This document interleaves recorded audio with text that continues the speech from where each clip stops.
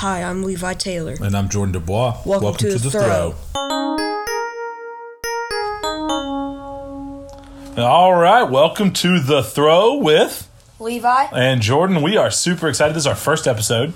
We're very excited to be here. And we're going to kick off, full disclosure, we just watched the Cubs beat the Brewers. 5-4. It was an amazing game. It was an amazing game. Opening day for Major League Baseball season. So there's a couple other games going on right now. But we're going to block those out, and we're going to talk about our projections for this baseball season. And then at the end, we're going to kind of do a couple of quick hitters. The big Kansas comeback in the national championship game, the lawsuits in the NFL, Tiger Woods, and of course, the Lakers being eliminated. Man. Holy cow. Yeah, crazy. So let's jump into baseball first. Levi, what is your World Series prediction for this season? I got to go with a team from the National League for sure, because you have the Dodgers, stacked team, powerhouse. They are my favorite to win the World Series. I think, again, it is going to be an NLCS between the Braves and the Dodgers. Again, like 3 years in a row. Yeah. Wow. I think crazy. The Braves are going to win the NL East again. I think it's going to go all the same way.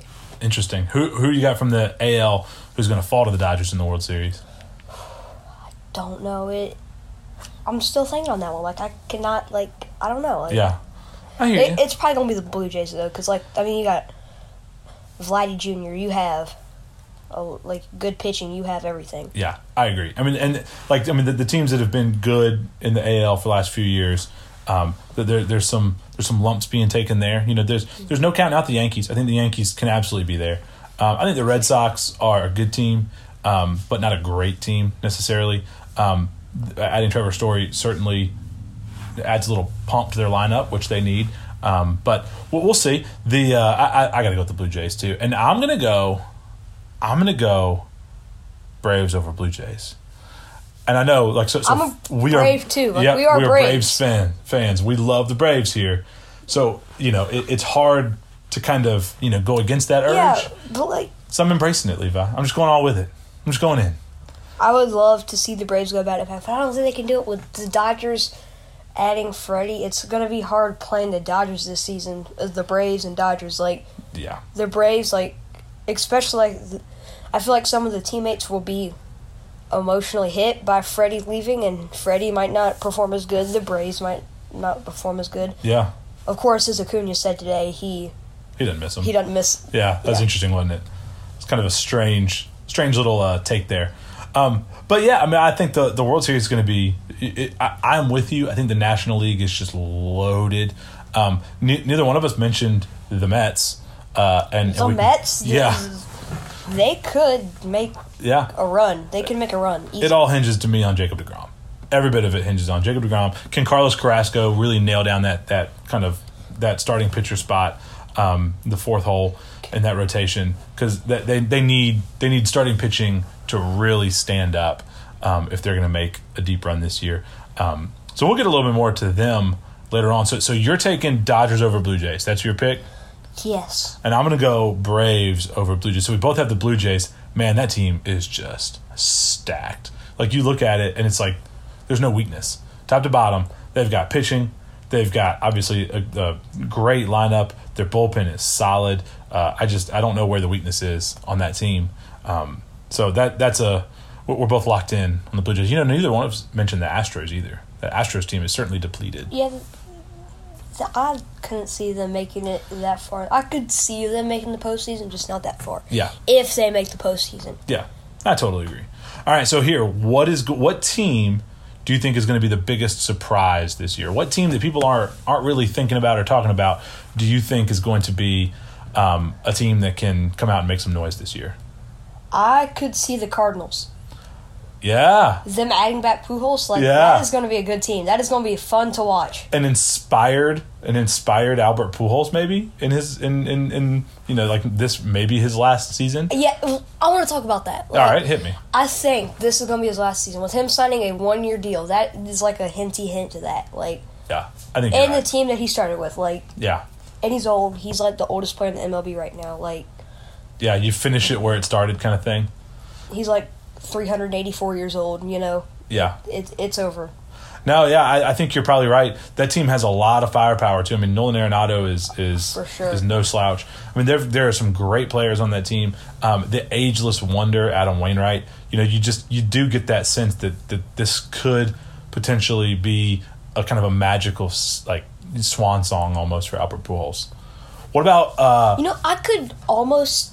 I kind of think of the Angels being in that kind of category as a surprise. Yeah. Like Shohei Ohtani, Mike Trout. Like, those are two, stars that click. Yeah. So that was actually going to be my choice, was the Angels, which is isn't it crazy that we're putting the Angels as, the biggest surprise? Because, I mean, for all intents and purposes, they should be good. This team should be good. They're players. They should be good. But with obviously, Shohei Ohtani with another excellent campaign.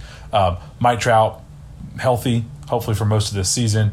You got Anthony Rendon out there. The pitching staff really has to take that step, and they've got a couple of really good young guys, Rodriguez and Reed Detmers, and a couple of these guys that if they can just take that one little baby step up, I think they could be a huge surprise. I think they could be awesome. What about your biggest disappointment? What team do you see being the biggest disappointment? I know I have the Dodgers over the Blue Jays, but I could see the Dodgers being a disappointment. Yeah, it's so much firepower, so much great pitching, so much great hitting. I could see bad chemistry getting in the way of them actually winning games. Yeah, that's a good point. I mean, because there's so much hype and excitement about them. I think it's going to be more of less of a disappointment, more of what's the word for it? Maybe underachieving a little bit. No, expectation, expected. Yeah. It's going to be expected. They're going to play exactly how they're expected to. They're going to get 100 wins this season. That's going to be how it ends up. Okay, I got you. So for disappointment, I mean, I think I got to go to Mets. And we were talking about this earlier. Yeah, I mean, it all hinges on Jake DeGrom, and to me, it's that team. Max Scherzer, right. He's getting old. Yeah, gosh, was he 74, 75 at this point? No, I mean, but he is. I mean, he's how much longer can he play at an elite level, and carry a team? I mean, he's done that for the last 4 or 5 seasons now. Obviously, Jake DeGrom. I mean, there's not even. I haven't seen anything about a timetable. I don't even know what's going on with him. And as a fantasy baseball player that has Jacob DeGrom on my team, it's not good. Come on, man. But I mean, the rest of that rotation is unproven. I mean, Chris Bassett's a great pickup from the A's. Is a great top end starter. But can he if Jacob DeGrom can't pitch for most of the season, and if Scherzer deals with any sort of inconsistency or injury issues, is Bassett the guy that can carry you? And can McGill and Carrasco, can they lead you to win the division against Zach Wheeler and the Phillies and against that vaunted Braves lineup? I just don't think so. And I think there's enough young players on that team that are unproven in face of real competition that you got to prove it to me before I believe it. Mm-hmm. That's where I am on that. All right, what about MVP predictions? Who do you think in the NL is going to win the MVP? I think it's going to be between Ronald Acuna Jr., even though he's going to miss the first few weeks of the season, but I strongly think that Ronald Acuna Jr. is going to be up there. I think Mookie Betts will be up there. Mm-hmm. I think those are my two that I have running for it at both. Yeah. No, I think that's good. I'm very, very confident in Ronald Acuna Jr. as well. Especially, I mean, it sounds like he's already feeling like he can come back and play. At least his DH for a while, right. And then him and Ozuna can switch. Yep. And then he can get out in the outfield and then. Yeah, I totally agree. The other player that I think could just pop this season. Not that he didn't pop last season or the season before that, but that's Fernando Tatis. I mean, I think he is right there. So to me, it's Acuna or Tatis, in my opinion. Mm-hmm. There's always a chance that Freddie could jump up there and steal that spotlight. I don't want to choose Freddie though, because he's that. I don't know. He's a traitor in my mind. Yeah, as Braves fans, But the Dodgers also are going to cannibalize themselves, right? I mean, because Trey Turner's out there, he's a baller. I mean, those three guys. I mean, they're going to steal votes away from each other almost because they're all on the same team. So that's why to me it's Acuna and Tatis. What about in the AL? Who you got? Oh man, that is a tough one. I could see Shohei Ohtani winning it again. Yeah. Because two-way powerhouse. He is a great pitcher. Good, yeah, I would say good, but he is a great pitcher. Yeah. He's young. He can hit too. He hit 46 home runs last year? 46 last year. Yep. I could see him. I could even see Mike Trout maybe if he's healthy. I could see Mike Trout winning it. Yeah, it's funny you mentioned that. Both Angels. Trout is my sleeper pick for MVP, which is crazy to think. But I mean, if he comes back and just has a steady Mike Trout year, where he's hitting 40 home runs and batting .310 and driving in 120, that takes the pressure off Ohtani too. That alleviates the pressure on that whole lineup. And with him healthy, hopefully for most of the season, we could really see Mike Trout pop with Rendon guarding him in the lineup and Ohtani making an impact on that lineup. That could be a lot of fun. Vlad Jr. I was just about to say, Vlad Jr. is the other one that could just really run away with that almost. Yeah. He is a slugger. He is. Man, he's fun to watch. Mm-hmm. He is fun to watch. What about Cy Young in the NL? Who you got? Oh, I think we would all, or most all of us, could pick Jacob deGrom if he was healthy, if he would stay healthy. Yeah, agreed. Have we seen anything like him? I mean, he is just, he's so dominant. But he has high velocity pitching. He just overpowers. Man, yeah. He is so good. But he's hurt, so I mean, we would have to assume that he's probably not going to get much of a season. So who do you got instead? I could see Corbin Burns. Didn't he win it last year? I think so. Yeah. I mean, and he's back to back. I could see that. He's a talented. He's probably my next one for the NL. I've got two names. Walker Buehler. For sure. Could just run. There's a part of me that thinks Walker Buehler might run away with it. That he might have it locked down 2/3 of the way through the season. Because again, Jake DeGrom, Max Scherzer's getting old, playing for the Mets, and there's a couple other young guys in the league. Urias from the Dodgers also. Max Fried could come back and make a splash there. But I just and of course Burns, even Woodruff for the Brewers. There's a bunch of good pitchers in the NL, but I think Walker Buehler could run away with it. What about in the AL? Who you got? It is a tough choice. There's good pitching in the AL. I feel like, I don't know, Garrett Cole could be up there. Yeah. For sure. Yeah, very much so. I was thinking Bieber from the Guardians. I think Shane Bieber could really, really, really make a splash this year and kind of take that next step. And we've all thought of him as being a top tier pitcher for the last couple of years. But I could see him just running away with it. I could see him, because we've seen some shakiness from Garrett Cole the last couple of years here and there, just in spurts. He's kind of streaky. He'll go on this hot streak and he'll win a bunch of games in a row and strike out everybody and their sister, and then he'll have just games where he gives up 5 or 6 runs back to back to back. So that's where I think Bieber's just solid, fundamentally sound. He's got a lot of confidence. I think he could be the guy to take the mantle essentially as one of the best pitchers in the AL. Mm-hmm. All right, designated hitter in the National League. How you feel about it? See, I kind of have mixed feelings about that. I don't know. I kind of liked it. I think it would have been interesting to see the AL adopt pitcher. Yeah, there you go. That'd be. Yeah, make Zach Greinke hit. Yeah, I want to see Justin Verlander hit more. But if they would have kept that, the Angels could be dominant because they could pitch Shohei Ohtani on the few games they would have to play National League teams. Yeah, it's true. They could work their rotation out that way if they could get that going. But I think it's positive. For my Braves, I think it's positive. Because you have Marcell Ozuna coming back from all that stuff. Yeah. There are some teams that you're just like, wow, they really, it gives them an extra bat in the lineup and makes them even more dangerous. And they had the room to go sign that player. The Dodgers, keep the train rolling in their lineup. As a kind of a traditionalist and an NL guy, I'm going to miss it.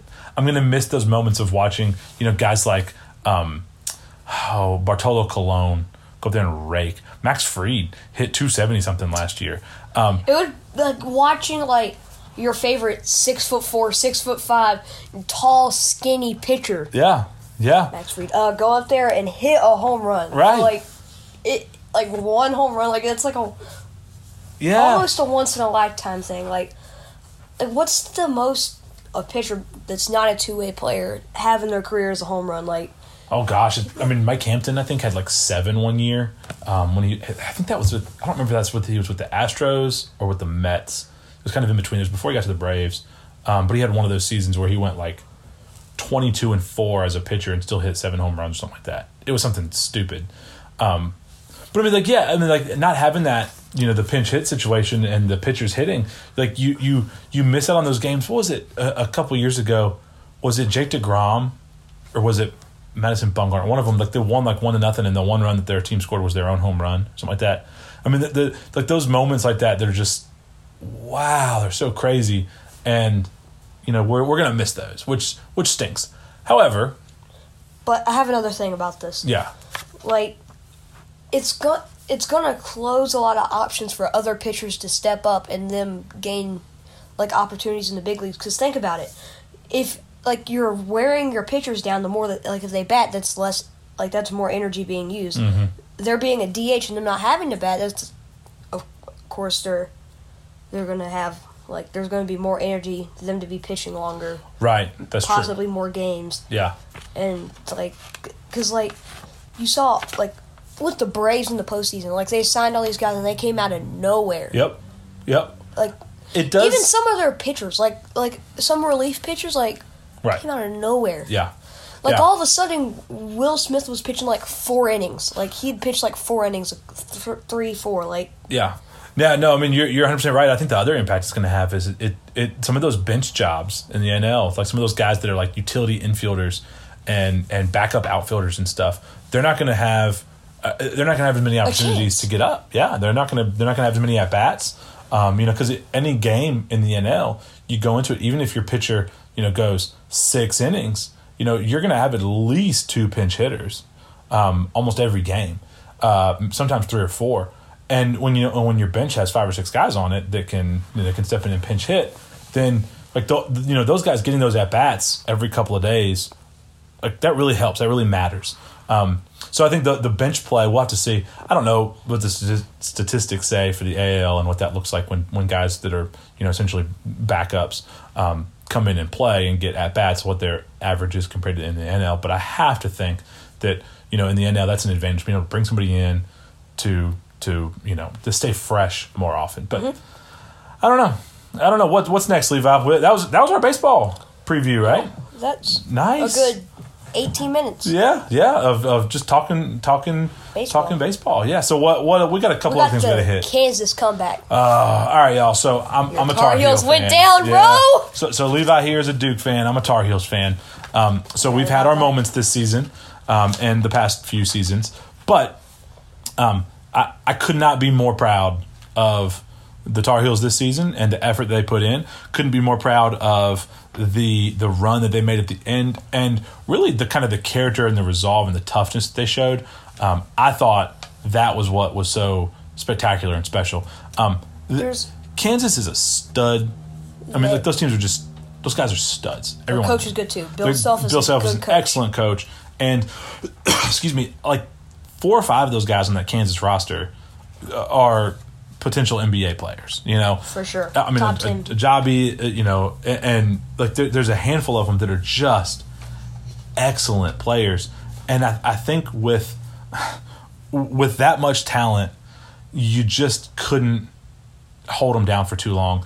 When you live by the 3, you die by the 3. Carolina lived by the 3 for the last 2 months of the season.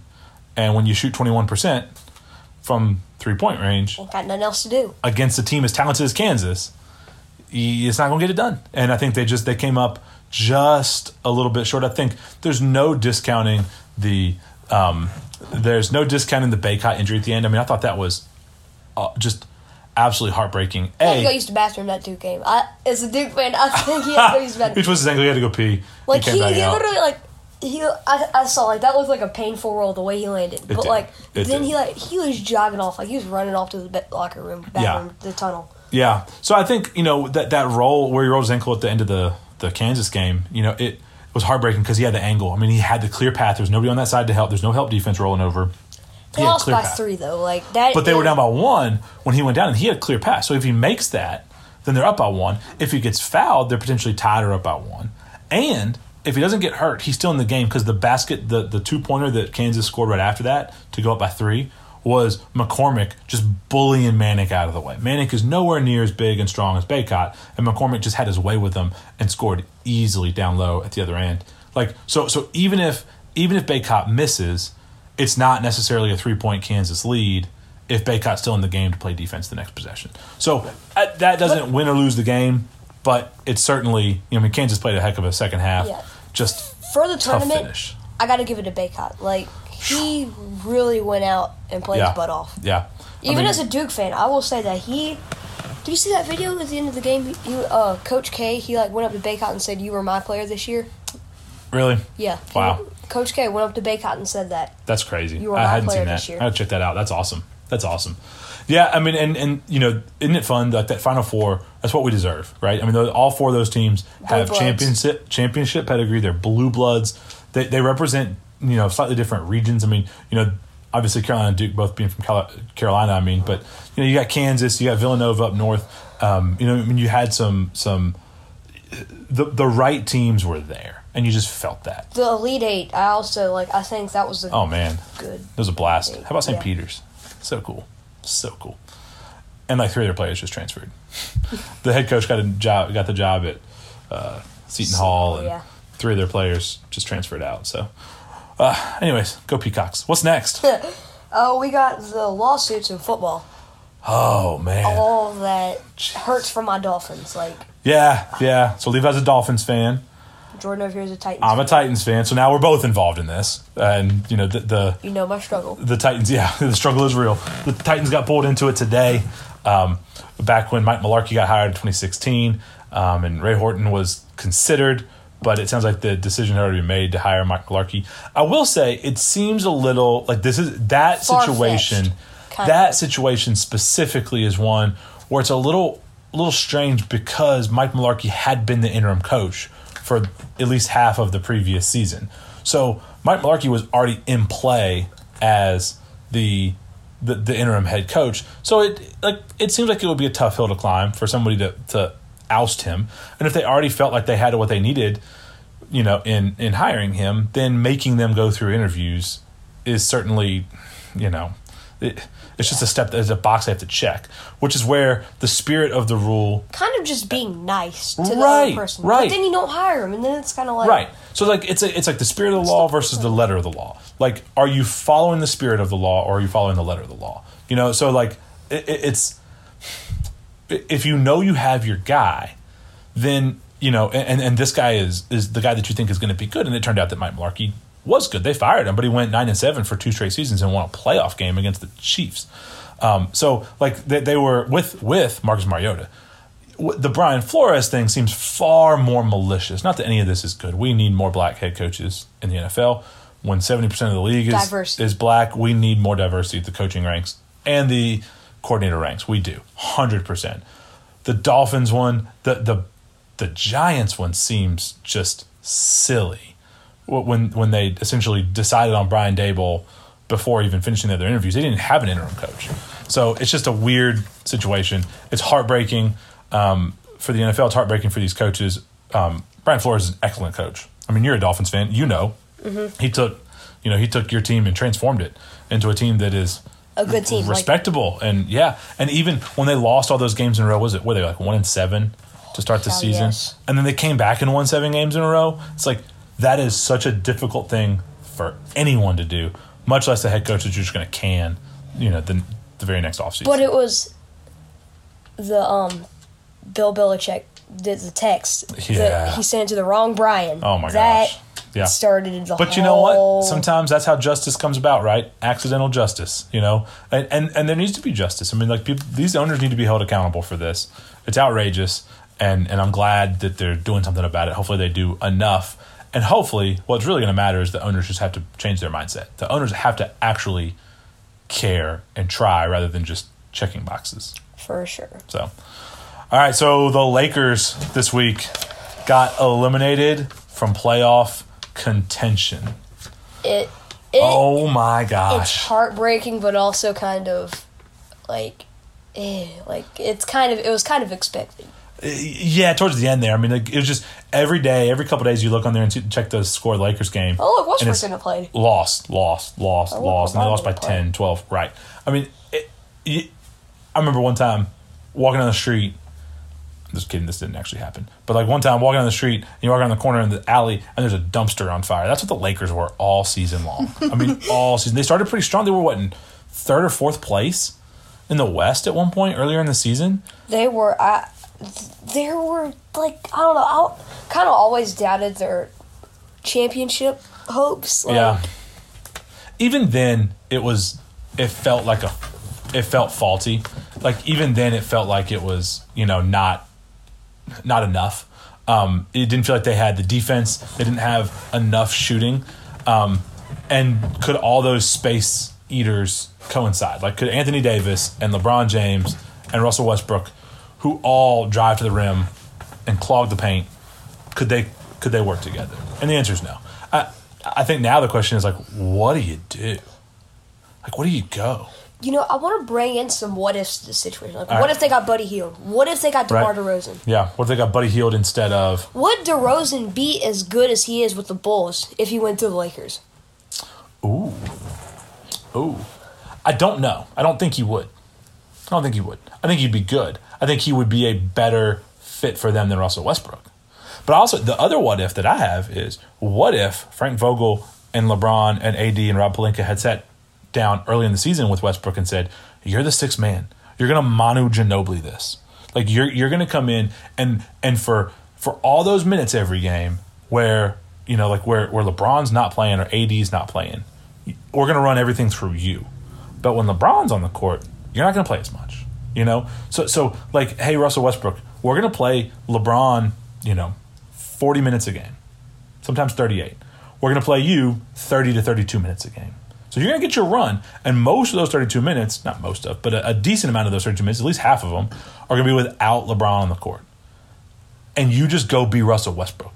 And that keeps LeBron fresh, that keeps AD fresh, and Russell Westbrook can just go out there and soak up the entire game like he does. He's like a sponge. You just drop a sponge on a wet basketball court, and everything just, all that water comes like sopping into him. That's what Westbrook is. The Buddy Hield situation is a interesting one. What they really, they wanted him as a scorer. That would have been interesting. A Patty Mills trade would have been interesting. But the real thing to me was defense. They needed to play better defense. They had old legs and old bodies and injury-prone athletes, and they just didn't have enough defensive intensity. You can go out there and score 110 points, but you got to be able to defend on the other end. And in this league, especially with all those really good high volume scorers, they shouldn't have it. But there's another thing about it, like, it's that I don't know, like the what ifs. Did you hear about what LeBron said about wanting to play with Curry? Like, yeah, that he would like. What? Saying that after getting was last night they just got. Yeah. It was the day after they got eliminated, dude. Like, how could you say that? I know. Like, yeah, and his response, and Curry's response was like, "I'm good." And why would he?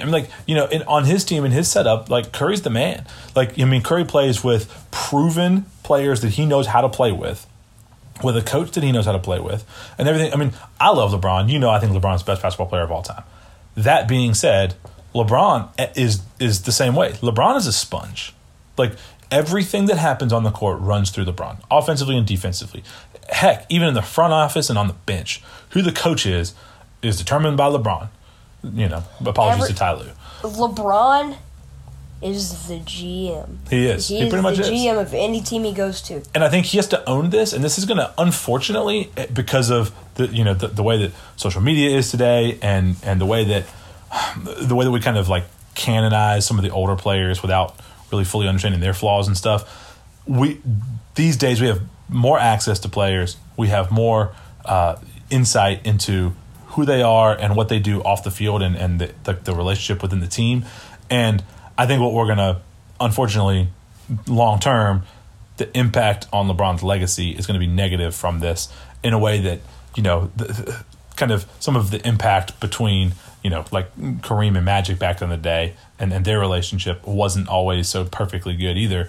And we don't really think about that or consider that or worry about that, So LeBron James' actions and the things he says, like wanting to play with Steph Curry and bringing Russell Westbrook in, demanding that they bring Russ in, those things, he's going to have to own it. He's going to have to wear it. So it's a dumpster fire. One more thing I wanted to bring up. Yeah, man. So it's about LeBron and who he's going to play for. So you know how he said, like a few months ago, he said, I will play with my son before I retire. Yeah. So, first off, do you think that'll happen? No. I think his son is a good ball player, but not a great ball player.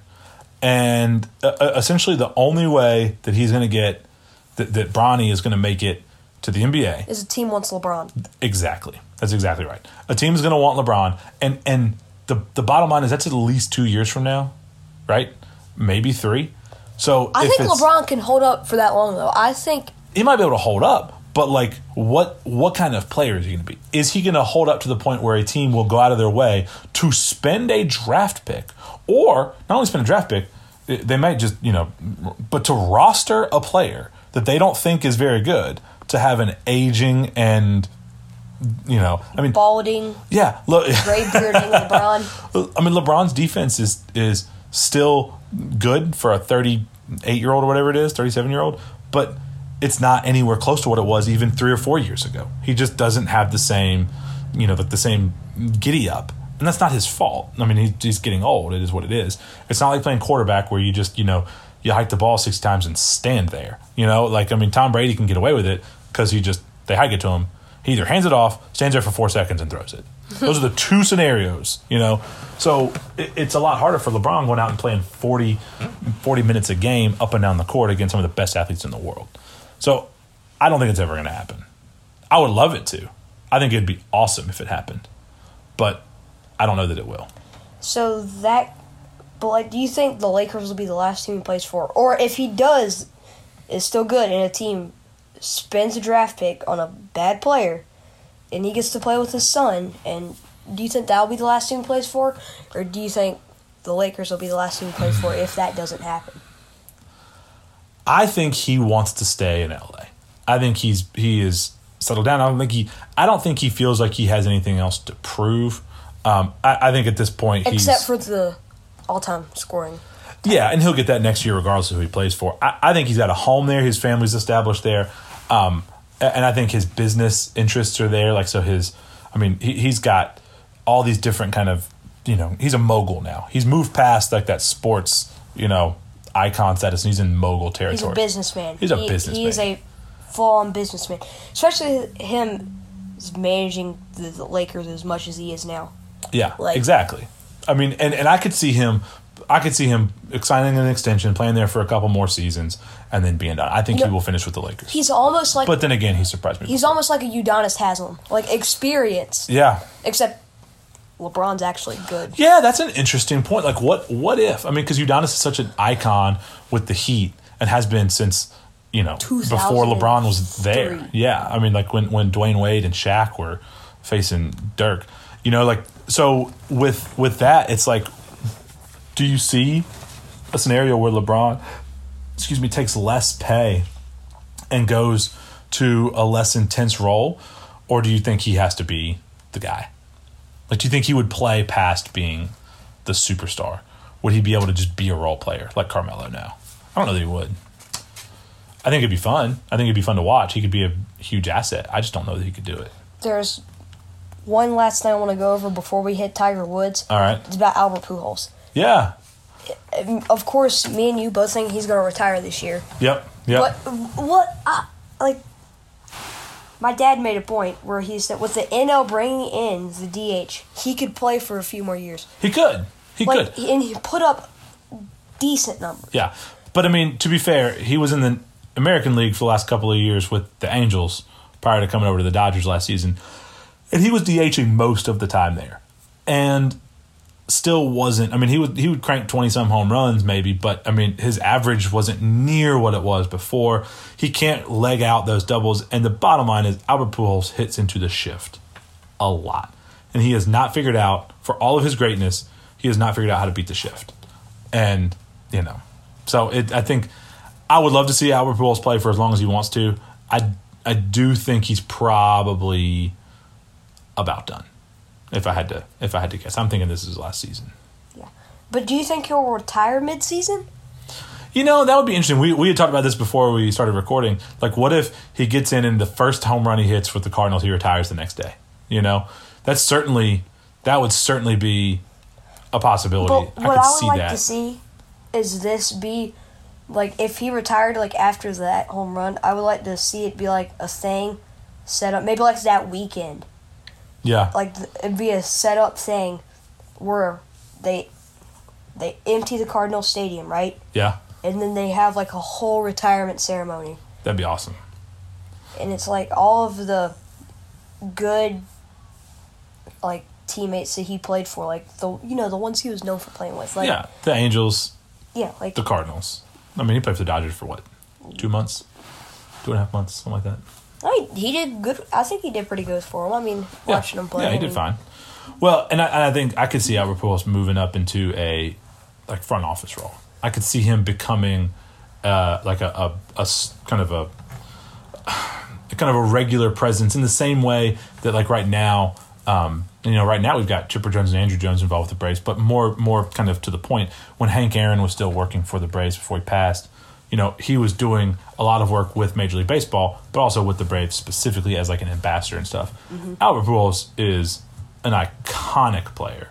He could be a scout, a recruiter. Yeah. He could be a public relations guy. He could just be an ambassador for the team. He could be a coach if he wants to. I mean, he is such a good guy and such a kind of a wealth of knowledge. Yeah. Like, he's saying he's wise and has wisdom makes him sound old, but it's true. Yeah. We're talking Albert Pujols. I know. He's the man, the machine. He's the man. I mean, how many home runs does he have for his entire career? Oh, gosh. He's up close to 700, isn't he? He's getting close. I would like to see him hit 700, though, before he retires, though. I would love to see that. Yeah. Him be a part of that few 700 club. Man, that would be awesome. That would be awesome. That would be very cool. And I remember I was telling you before, like watching him start the season with, these crazy, these crazy stretches, at the beginning of a season, that... where he hit, 13 home runs in 14 or 15 games, something like that. I mean, it was just nuts. I think he could absolutely do that. He's at, let's see, he is at, for his career, he is at 679 home runs. So he needs 21. He could do it. He could do it before he retired. He could easily do it. That'd be awesome. I'd say he's either going to retire after his first home run, maybe his first few home runs, maybe his first few games. He might not even hit a home run. But if I was him, I would at least go out on a home run. Yeah. But it's either that or he's going to go for that 21 and then retire. That'd be cool. That'd be awesome. That'd be so cool. All right, last thing on the docket. We got Tiger Woods. Tiger Woods, man. He's back in the Masters. Masters started today. He shot 1 under. And, he had a few birdies, a couple bogeys, but he did pretty well. I think the bigger story here is just what Tiger Woods means to golf, Mm-hmm. I mean, it's like... his legacy to all of sports in general. Yes, agree. I mean, I don't know that there has been... his length, his... Yeah.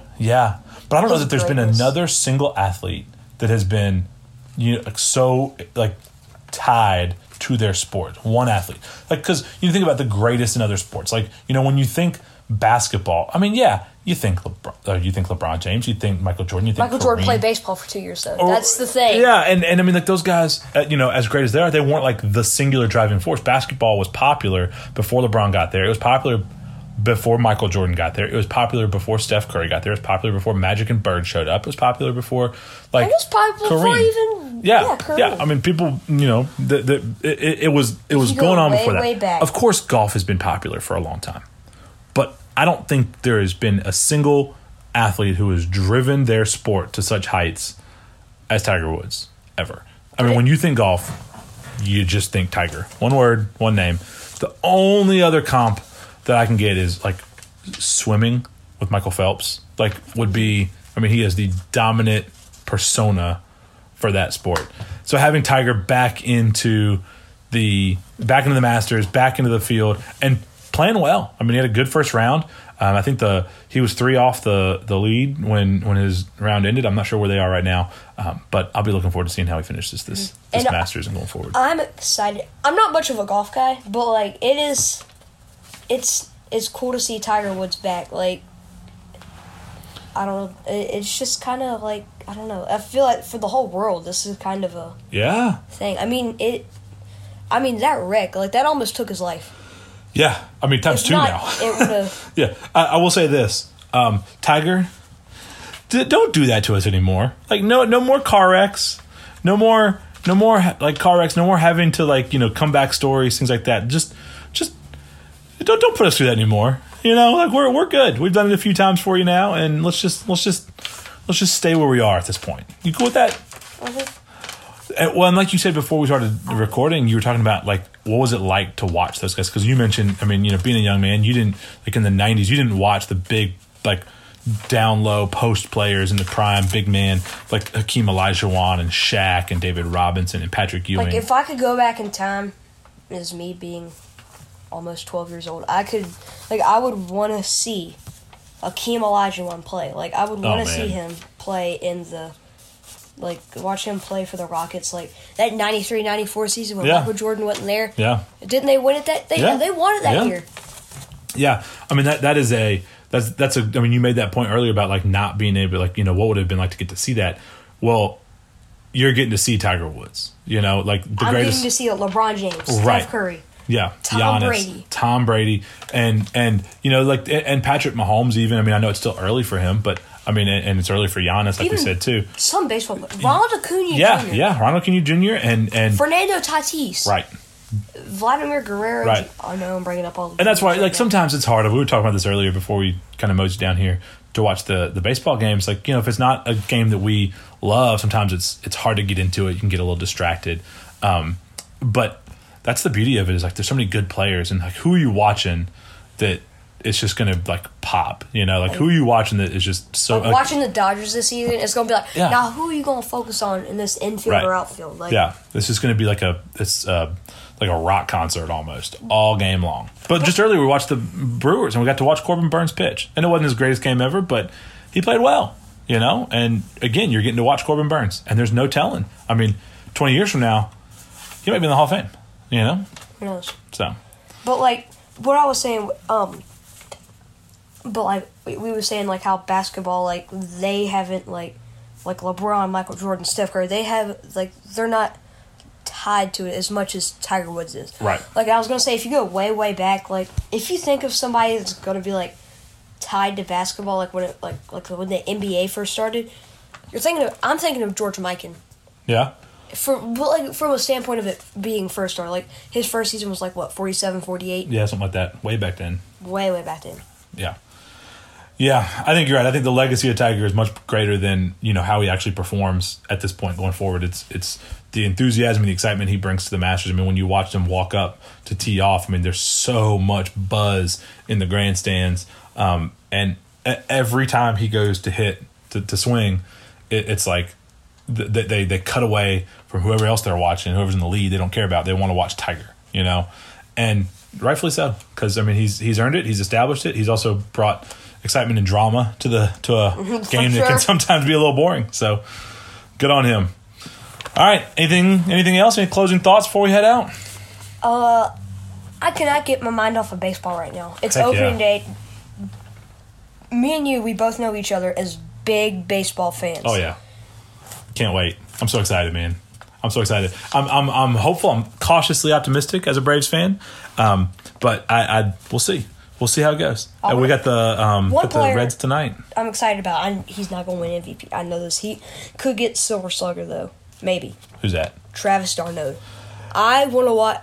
I'm excited to watch him. Catcher for the Braves. Yes. Yeah. I mean, like we were talking about this earlier with the Braves lineup being, one of the most potent in the NL, or actually all of Major League. It's like, when your worst, not your worst, but your weakest hitters in the lineup are your shortstop who hit 27 home runs last season, or 29 home runs, whatever it was, and your catcher who was Silver Slugger 2 years ago.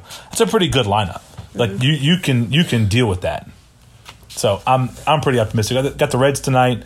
Hopefully get off on the right foot, and excited about some baseball, man. Run. Yeah. All right. Anything else? Yeah. I think we'll see you on the next episode, guys. All right. Thank you guys for joining us. See you next time on The Throw.